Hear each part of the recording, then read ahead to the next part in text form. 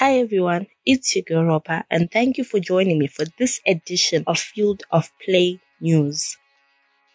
Carlos Alcaraz defeated Casper Ruud in 4 sets to clinch his maiden Grand Slam at the US Open, with the 19-year-old becoming the youngest man to be ranked world number 1.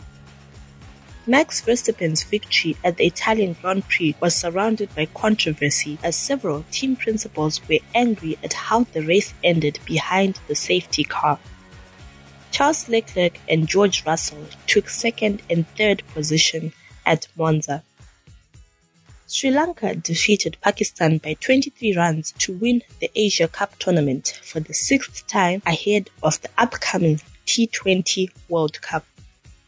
Former Chelsea striker Diego Costa has returned to the Premier League, joining Wolverhampton Wanderers until the end of the season. Chelsea winger Hakim Ziyech has been included in the Morocco squad for their September friendlies, despite announcing his retirement from international football earlier this year.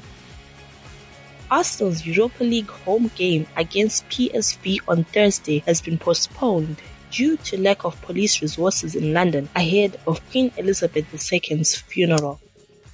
Champions League fixtures: Liverpool host Ajax, Bayern take on Barcelona, Sporting take on Tottenham, Porto face Club Brugge, Marseille host Eintracht Frankfurt, and Leverkusen take on Atletico Madrid. That's it from me. Thank you so much for joining me.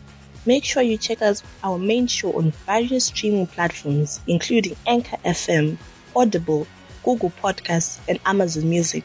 Make sure you follow Field of Play on Twitter, Instagram, and Facebook. Until next time.